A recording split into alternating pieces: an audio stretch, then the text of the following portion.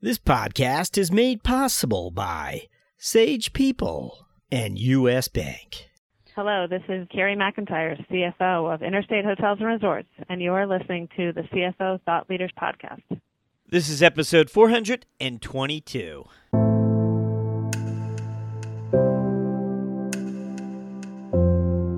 In each of our 32 locations, we have a director of finance and or a controller in the larger locations that wear an HR hat as well. So they will handle some of the on-the-ground HR duties and working closely with our team in Atlanta.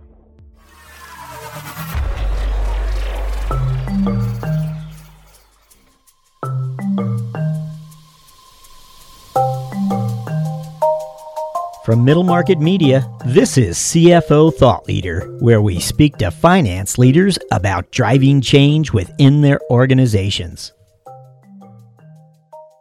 I'm Jack Sweeney. On today's show, we welcome back David Morris, CFO of Guardian Pharmacy. In the last 5 years, Guardian has added 13 local pharmacy partners across the country, bringing its network to a total of 32 pharmacies. Now, keep in mind, Guardian's unique local ownership model provides its finance leader with lines of sight not into one high-growth firm, but numerous high-growth organizations, where talent is increasingly the primary pain point, and finance team members are finding themselves part of the solution. Welcome to the age of the super controller. Our interview begins after these words from our sponsor.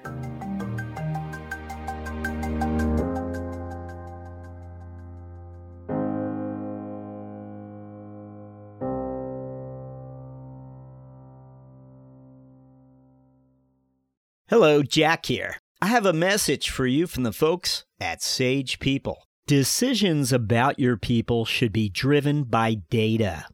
But is your HR department still using spreadsheets to keep track of your people? It's time to move to cloud. Understand what makes your employees tick. Know your best performers or determine absence trends. All with a cloud HR and people system. Sage People empowers organizations to respond quickly and easily to changing priorities in today's shifting world of work. It means you can make sure your workforce is able to adapt while staying connected and engaged wherever they are. Discover how to get instant insights at your fingertips. Visit us today at sageintech.com/sage-people.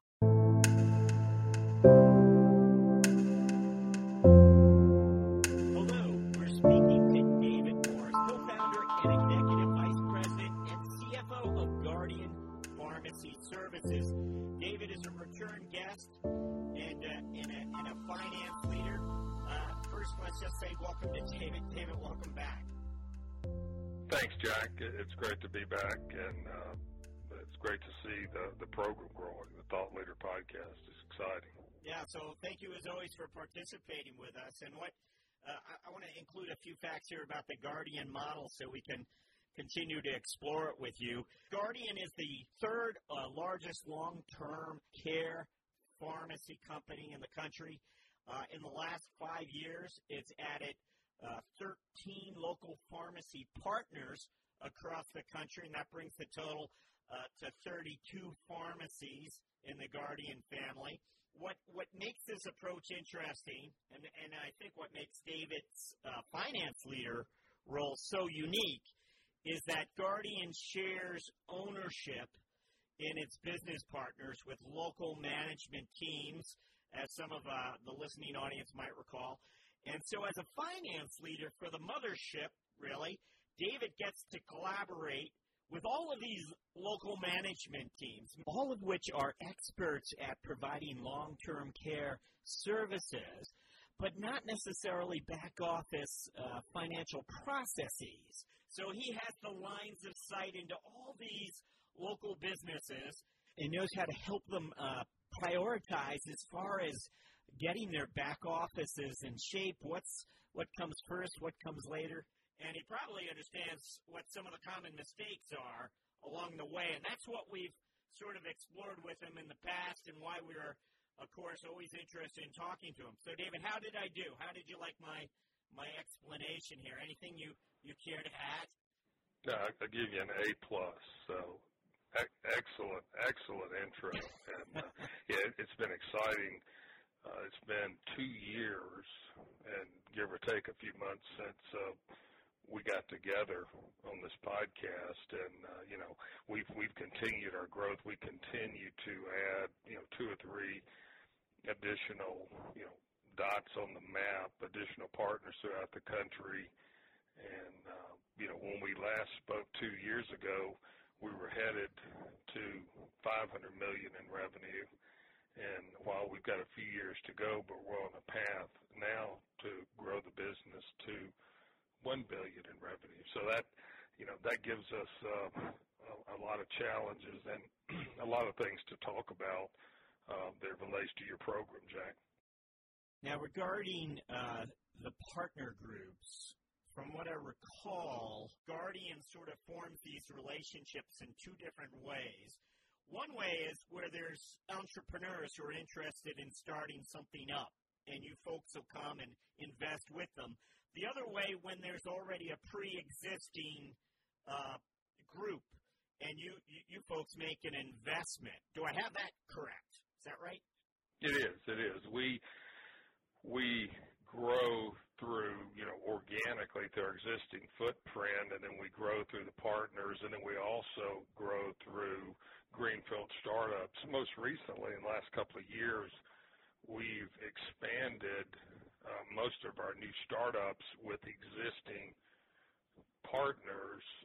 For instance, in Tennessee, we had a very strong operation in the Nashville area, and in the last 3 or 4 years, we've expanded with that management team to Memphis and then to Knoxville. So we have a large presence to cover Tennessee.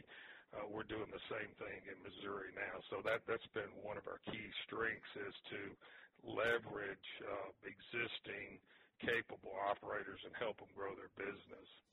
Not only existing location, but also add new geography. Tell us something about the management of these partner groups today. Who are the people and the types of skills, and where do you complement them? I have to believe they're good at certain things, not at others. Talk about that.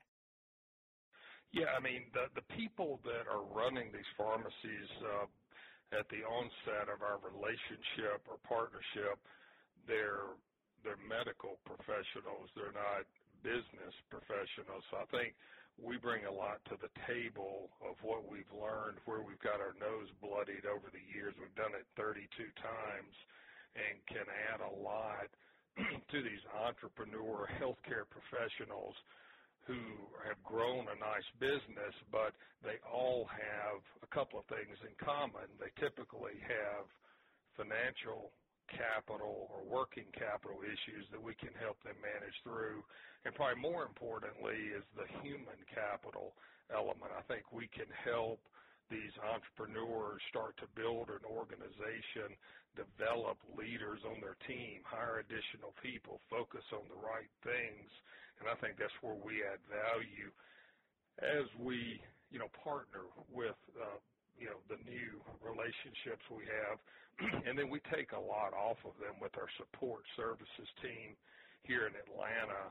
We handle all the back office thing like we've talked about on these before, from financial accounting, purchasing, working with various insurances, benefits, and then add a lot of high value things from strategic and national account assistance to leadership and human capital development. So it's sort of we're getting married with these new partners, and we work with them, and they work with us to, best grow their business. And we've got a lot of experience with it, so it's really worked out well. Can you maybe illustrate for us? I'd love an example of how a local group may have been struggling with working capital, and how Guardian and the larger operation was able to help address that for them. Well, we help with the large purchases. I mean, we're in the drug distribution business, so we're buying large amounts of, the oral solids from the various wholesalers. So we help on that front.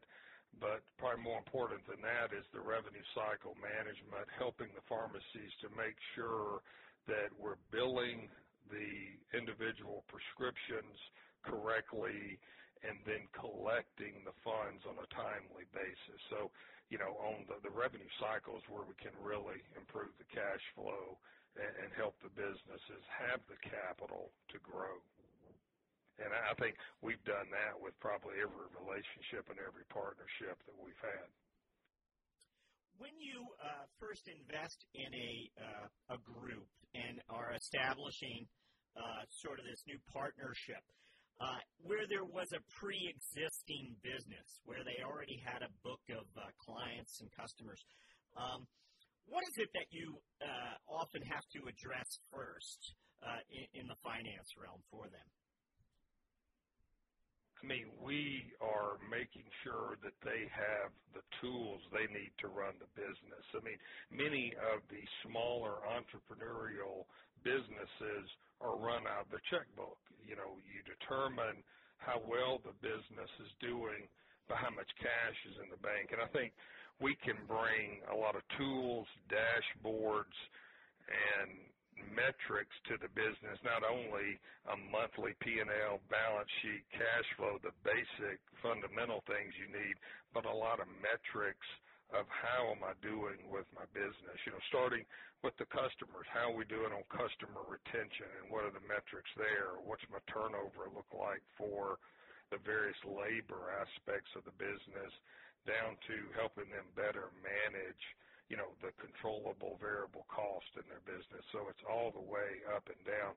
Our problem has been that, especially with the businesses that we partnered with the last 4 or 5 years, we have to take a measured approach of how soon to turn on some of the tools, because it can be overwhelming for a business, as we enter this partnership, which is positive, and it can be negative if we don't manage it appropriately.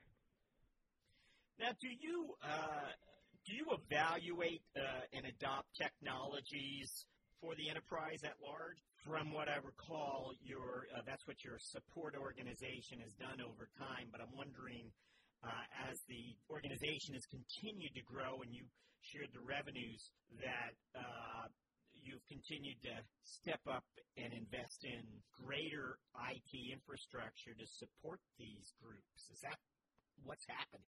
We do. I mean, all the financial accounting is done in the support group here in Atlanta. Human capital, management tracking is done out of Atlanta. And we made the decision about a year ago, and we're in the process of rolling out Workday for our human capital management. And that'll be deployed, across the country in all 32 locations with our 2,500 associates. So that's an example of deploying the latest cutting-edge software to help everyone across the country better manage their businesses and keep their pulse on what's going on. Next year in 2019, we're going to be rolling out Workday for the financial management of the company, and that'll be done broadly as well, which will also add efficiencies and improve our processes and controls. So Workday is an example. A year and a half, almost 2 years ago, we deployed Adaptive Insights for business planning, modeling, and financial reporting, and it's been a huge success. As an aside, Workday just acquired Adaptive Insights, so a lot of the folks listening to this are probably aware of that. So those are some examples of software that we've invested in and technology to better run the business. I'm curious, David, for yourself. I mean, is this something you feel like you should have done maybe 2 or 3 years ago, or why did it become a priority at the size the company is now to do one of these large enterprise adoptions? I think we realized a couple of years ago that we had or were soon going to outstrip the system we had in place. It had worked for 12-plus years when we had 100 people, and we were able to leverage it, but there were several pieces of technology that we'd cobbled together, and really the human capital side drove this, and then we needed an ERP system that connected it all together. So I want to think we're sort of ahead of the curve. I know as we go from 6, 7, 800 million to $1 billion, we could not run the business with the systems we have today. So it was something that we'd been talking about for 2 or 3 years, then engaged on it a couple of years ago, and then made the decision in early 2018 and began the implementation process. And we think it will pay, huge dividends as we grow the business moving forward. Now, with the system that you had in place, was that more or less a custom system or one that was a couple of different applications sewn together, or what was that exactly? It was one of the top 3 payroll vendors, HR platforms, in the country, but they didn't offer the platform and the latest technology that Workday has, so we made a decision to move in another direction. Is it one of the things you said that I thought was interesting was HR or human capital triggered the bigger deal? It wasn't like you, and in my way, and correct me, I don't think this is uncommon in this weight class of company where talent becomes a bigger pain point. And what I'm getting at is you said it was the human capital element that triggered you to go back and actually get the ERP piece of it. It wasn't the other way around. Yeah, Makes sense? and it does. And, I spend, and my HR teams have a running comment with me that, I spend probably the majority of my time in the human capital arena, whether it's working with our pharmacy management teams across the country, working with all of our various support teams here. So, I was heavily involved in this Workday decision along with probably 50 other people. But, the human capital side is what drives our business. It's what's gotten us to where we are today. And we continue to focus on hiring the best people to run our pharmacies and deploying the things we've learned over the last 10 years across all the pharmacies. I mean, we've tried many things over the years. Some have been successful, thankfully more than not successful, and some have not worked. And we're able to really leverage that knowledge base as we continue to grow. Now, again, given the unique ownership model that Guardian has, I would think the human capital piece of this is kind of interesting to many of us because we know talent often does come down to the local level and the work culture on a local level. And meanwhile, you have spent, as you just described, a good deal of your time focused on human capital in recent years. And so I'm curious as to your model. I mean, do you have a direct HR report, David, on a national level, and then the local partnership groups likewise are a direct line to that person, or how does it work? It's constantly changing. We're in the process of better defining those roles because our HR, our VP of HR, has been with the company through this whole growth period, and she and her team have done a fabulous job, but it requires a lot of change because when we had 5 pharmacies, it's different how we support them than when we have 35. So we have a team here in Atlanta that focus on really three areas. The total rewards that manages, benefits and compensation. The second bucket would be our HR generalist, HR operations, the day-to-day things that go on in the pharmacy. And then our third very important area is recruiting, and that's how we're broken up and divided. And then we have, throughout the country, we have several HR business partners that work with several pharmacies. And then we also have, which we think is one of our secret weapons, and it's nothing you couldn't replicate other than finding the right people. In each of our 32 locations, we have a director of finance and or a controller in the larger locations that wear an HR hat as well. So they will handle some of the on-the-ground HR duties and working closely with our team in Atlanta. That's a really interesting role. I want to ask you about that. Given your understanding of finance and the professional roles that are out there, what do controllers share in common with HR professionals? Any characteristics? Some people might see those as two entirely different worlds. Meanwhile, you just shared with us that you're spending such a sizable portion of your time on human capital-related issues. We shouldn't be surprised to find controllers are being stretched in new directions as well. And given their eye view into the organization and the esteemed sort of professional character of that role, is this a stretch for me to say this, or what would you comment? No, I think it's a great question. We had this group of leaders from our pharmacies, the director of finance and the controllers, in Atlanta 2 weeks ago. And I was talking to them about this because, a controller, they have a function to do, but they have to be able to lead, manage, retain, and hire people.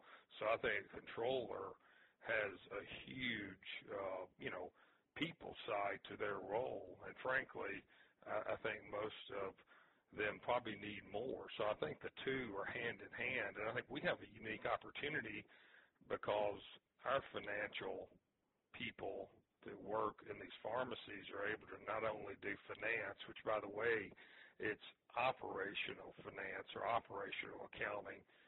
They're helping run these businesses, make change, look at workflow, look at metrics, and look at how the production in the pharmacy actually works. I think that's exciting.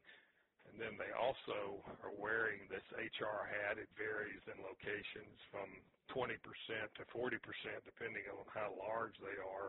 So it really gives a core finance person the ability to spread their wings and grow in areas that, a traditional financial type role would not offer. So I think we really have something exciting to offer. And, we've got a great team of people out there, in these roles. Let me know if you think I'm sort of amplifying this too much, but are you blazing a path here? I mean, this sounds very untraditional. This sounds like your traditional roles in organizations just don't change that often. And maybe it's the pain points of hiring and talent.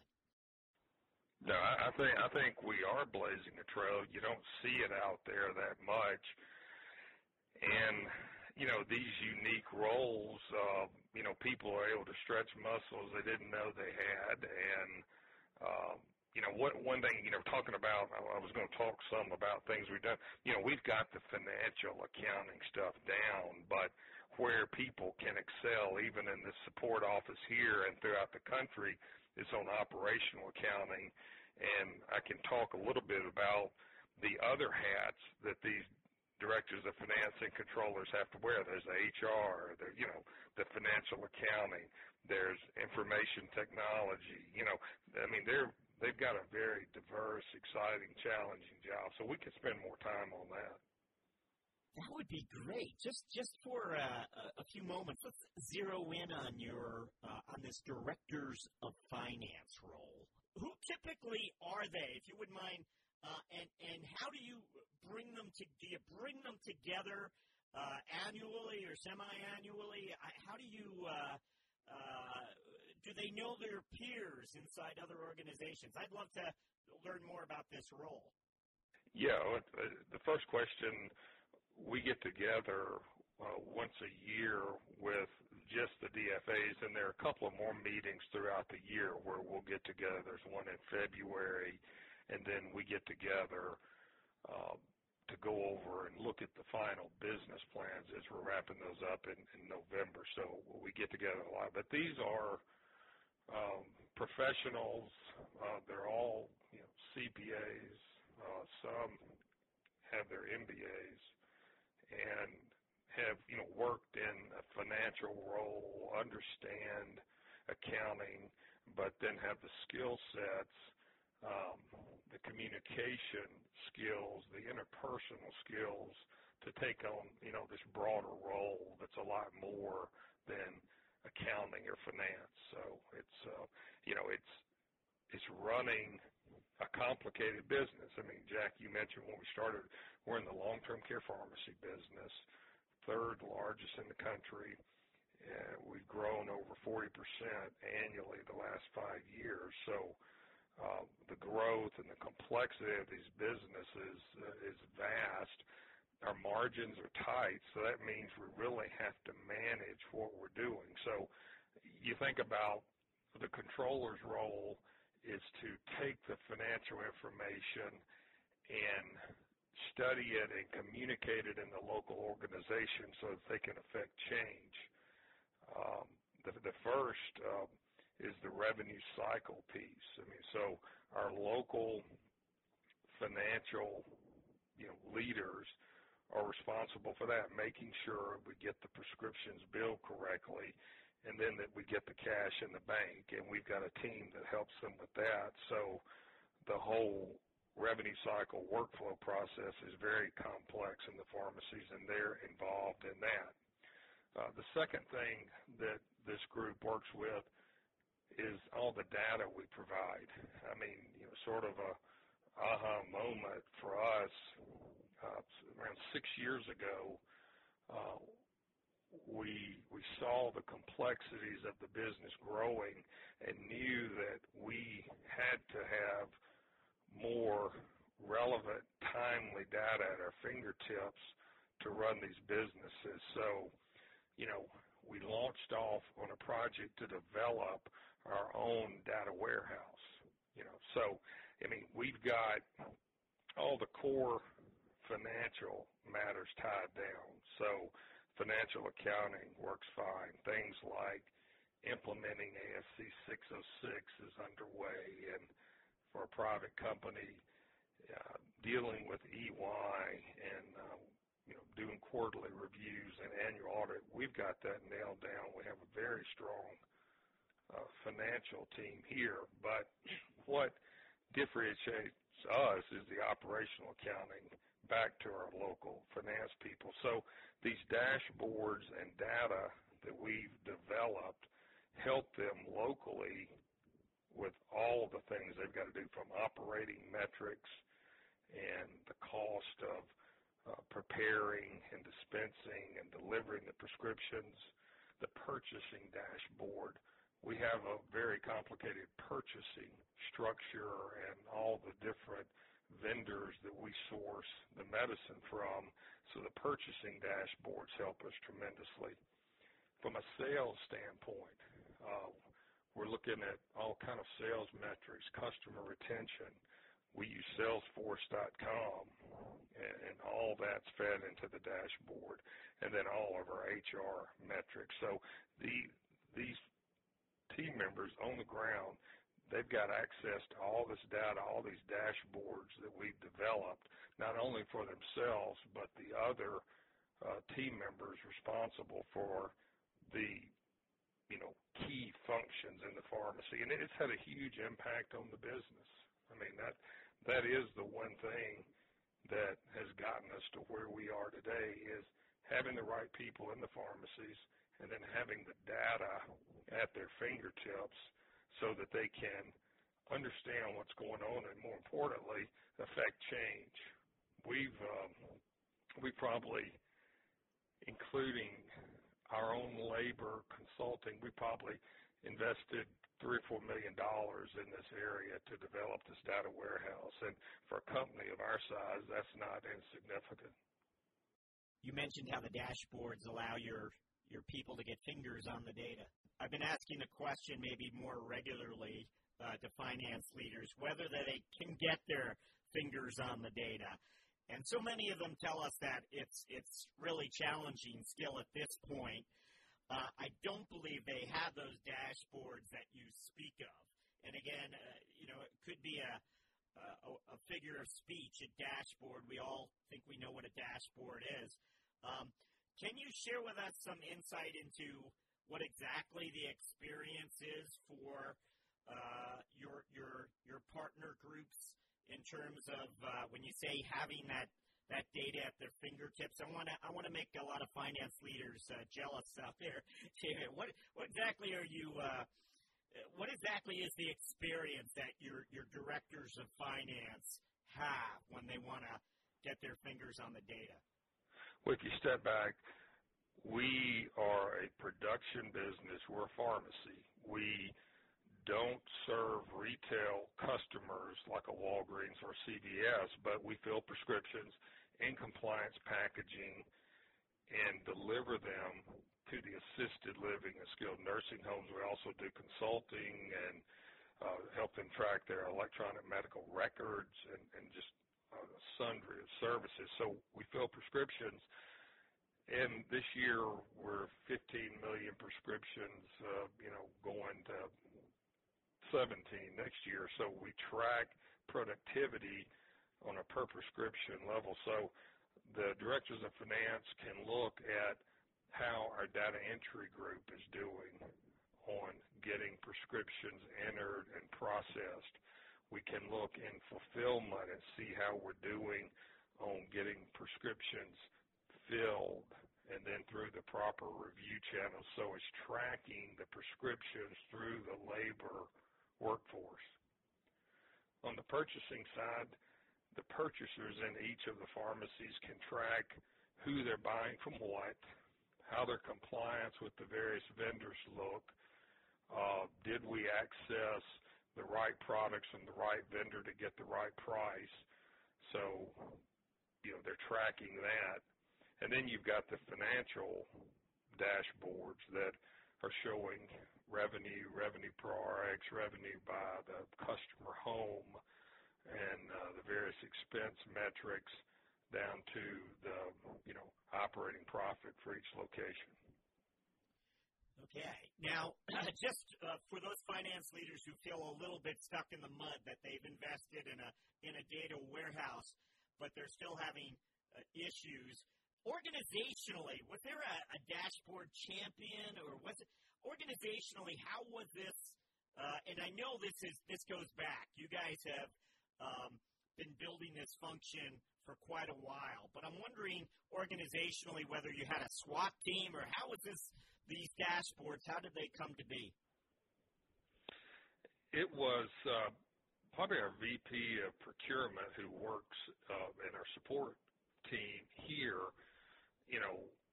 recommended that we need something like this. And there were probably 10 people that rallied around it, both in the pharmacies and here, and then off we went on developing it. We hired a consultant, and probably the biggest champion is a gentleman who was actually our controller, who wanted to move beyond accounting and get into business intelligence, data analytics.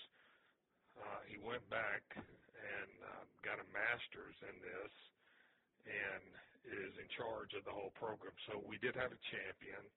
He's done a great job of leading us through this. And he's got a team of 5 people that help support this and expand it on a day-to-day basis. I want to ask about a broad question just about the healthcare market, because we know it's always fluid, the regulatory environment, what it's going to look like 5 years from now, because our politics and our regulatory environment just seems so unpredictable.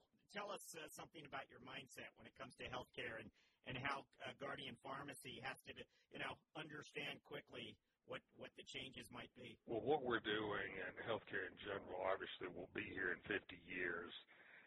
The challenge and the opportunity we have and everyone providing healthcare services and supporting it is change and improving and wringing out cost and educating people on what we do. Our space is 5% of the total drug spend in the U.S. It's $350 billion is the total drug spend between retail, hospital, specialty, et cetera. And we're 19 or 20 billion of that in the long-term care space. So we work to educate our customers, which are the end users, the homes where the residents live and stay, all the way up to CMS and what we're doing. I mean, we work closely with the prescription benefit managers, the Optums of the world, Caremark, Express Scripts, and educating them on the service we provide. We're different than retail. We provide so much more value to the end user and the residents than just getting pills in a bottle and walking away. So we spend a lot of time on educating and trying to change. If you look at the growth in the aging population, everybody knows that over the next 10 years it's going to continue to spike. What we're trying to do is get compliance packaging and all the services that we offer into more people's hands and do it more efficiently. Well, David, we're coming up to our final question, but before I ask it, I want to see if you have another book you'd like to share with us. In the past, you had some great titles that I know you've used to influence your management team and your finance people as well. Anything come to mind? Yeah, one book we looked at probably 3 or 4 years ago, and we pulled it out 6 months ago. It's a book called The Will to Manage. It was published in the mid-'60s. Marvin Bowers, the author, is McKinsey consultant. We think it's very relevant today, The Will to Manage, because it talks about growth in an organization, mid-sized to larger type companies, and how important it is to organize, set policy, have procedures so that people know what they need to do, and then engage, take action, have a sense of urgency. Those are all things that are key, and those are things that we're working to push our leaders throughout our whole company to focus on, do more of, hone their skills in that area, the will to manage. We'll be right back with David Morris.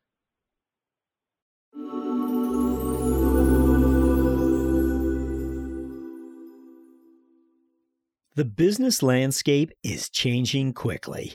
As the pressure to manage expenses efficiently and strategically increases, you need solutions that not only help drive down costs and improve efficiencies, but meet the changing needs of your business. At U.S. Bank, we can help. We'll work with you to uncover your specific payment challenges and bring you proactive and innovative solutions and strategies that help you meet the financial goals of your organization. Our commitment to doing the right thing for our customers has earned us the designation of one of the world's most ethical companies from the Ethisphere Institute for 6 years in a row. To learn more, visit us at usbpayment.com. David, it's been 2 years since I last got to ask you this question. Over the next 12 months, what are your priorities as a finance leader? Haven't changed too much in the last couple of years. Human capital it never ceases to be important, getting the right teams in our pharmacies, and then making sure we have the people in our support group to take care of them and help them be successful.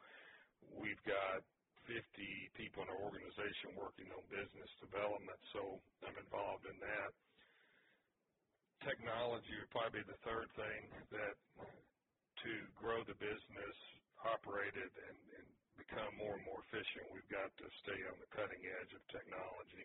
And then the final thing is have a mindset of cost containment. Our organization has really grown in size, and we have to be thinking about cost and where we spend our money and how we do it more efficiently, and just keep that in the culture. I mean, we got to where we are with a mindset of, we pick up pennies on the parking lot is the way we got here, and we have to keep that and keep that in the forefront of our whole team of 2,500 associates. So those are the key things I think we're focused on. David Morris, thank you for joining us on CFO Thought Leader. Thank you, Jack. Enjoyed it.